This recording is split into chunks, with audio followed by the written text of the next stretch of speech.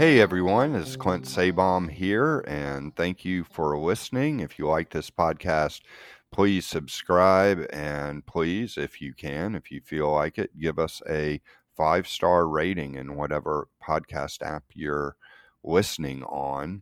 And today I'm going to talk about the myth of self-esteem because so much energy and talk is put into self-esteem, and it's a concept that basically just gets taken for granted if you have high or low self-esteem, and it's almost just become embedded in the language of popular psychology.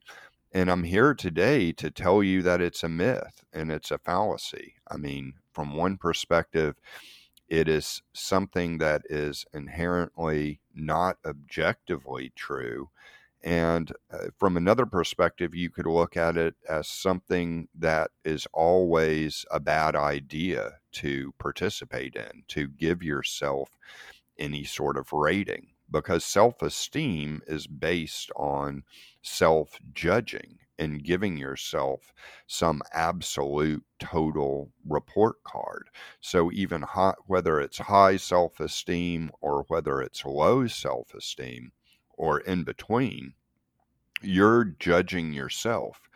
And a rating like that is never really going to make sense because we're basically imperfect human beings with good traits and bad traits, and things are always changing.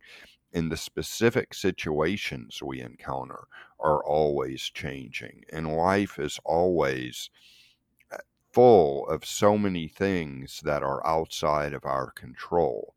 So to be able to give ourselves a rating of some kind, which probably most of us do, I mean, it is almost just a reflex to do it, and it has to be unlearned. I mean, it's a lot of unlearning with breaking out of the self-esteem myth because we've been conditioned to give ourselves a total report card in some way. And we probably have feelings, we probably have actions that are resonant with that identity of whatever we have given ourselves as far as self-esteem. But the truth is, there are specific situations and specific times when we might be able to make some sort of evaluation about ourselves. But evaluating our worth as a whole or our worth as a human being just simply never makes sense. Everything is way too relative, and we are neither all good nor all bad nor all great, and we have a mixture of things. Things are mixed. Things are not all good, and things are not all bad. So if you can resist giving yourself any sort of self-evaluation as a person, and this is something that can be practiced, to just operate with the philosophy that self-esteem is a fallacy and doesn't really fit, and whatever you're thinking about yourself is just not accurate. You have good and bad. You've had successes and you've had failures. You've done certain things well, other things not well. Some people have liked you, some people haven't.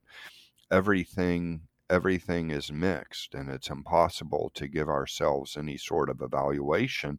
And it frees us. It opens up space when we do that. It kind of relieves the pressure because self-esteem and self-rating and self-judging, it is a very rigid thing that will constrict us, that will lead to anxiety, that will put pressure. Even people with high self-esteem a lot of times have a kind of false high self-esteem where it's just like they think highly of themselves, but it's easily punctured, or they attach their high self-esteem to doing good at a particular task, perhaps being successful at work. And then if something goes wrong at work, it's easily punctured and it's back down. And then the pressure comes back up again.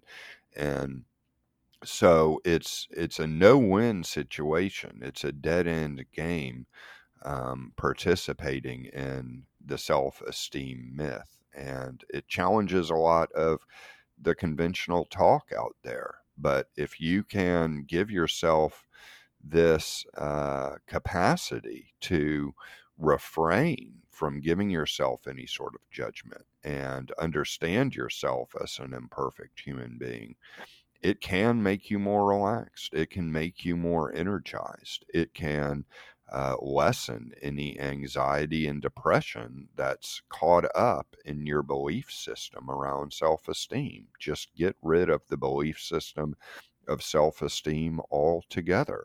And a lot of times doing that can be a tremendous relief to uncomfortable feelings.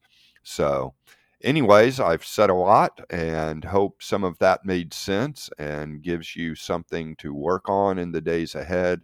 And again, thanks for listening. Take care. Hope you have a great day.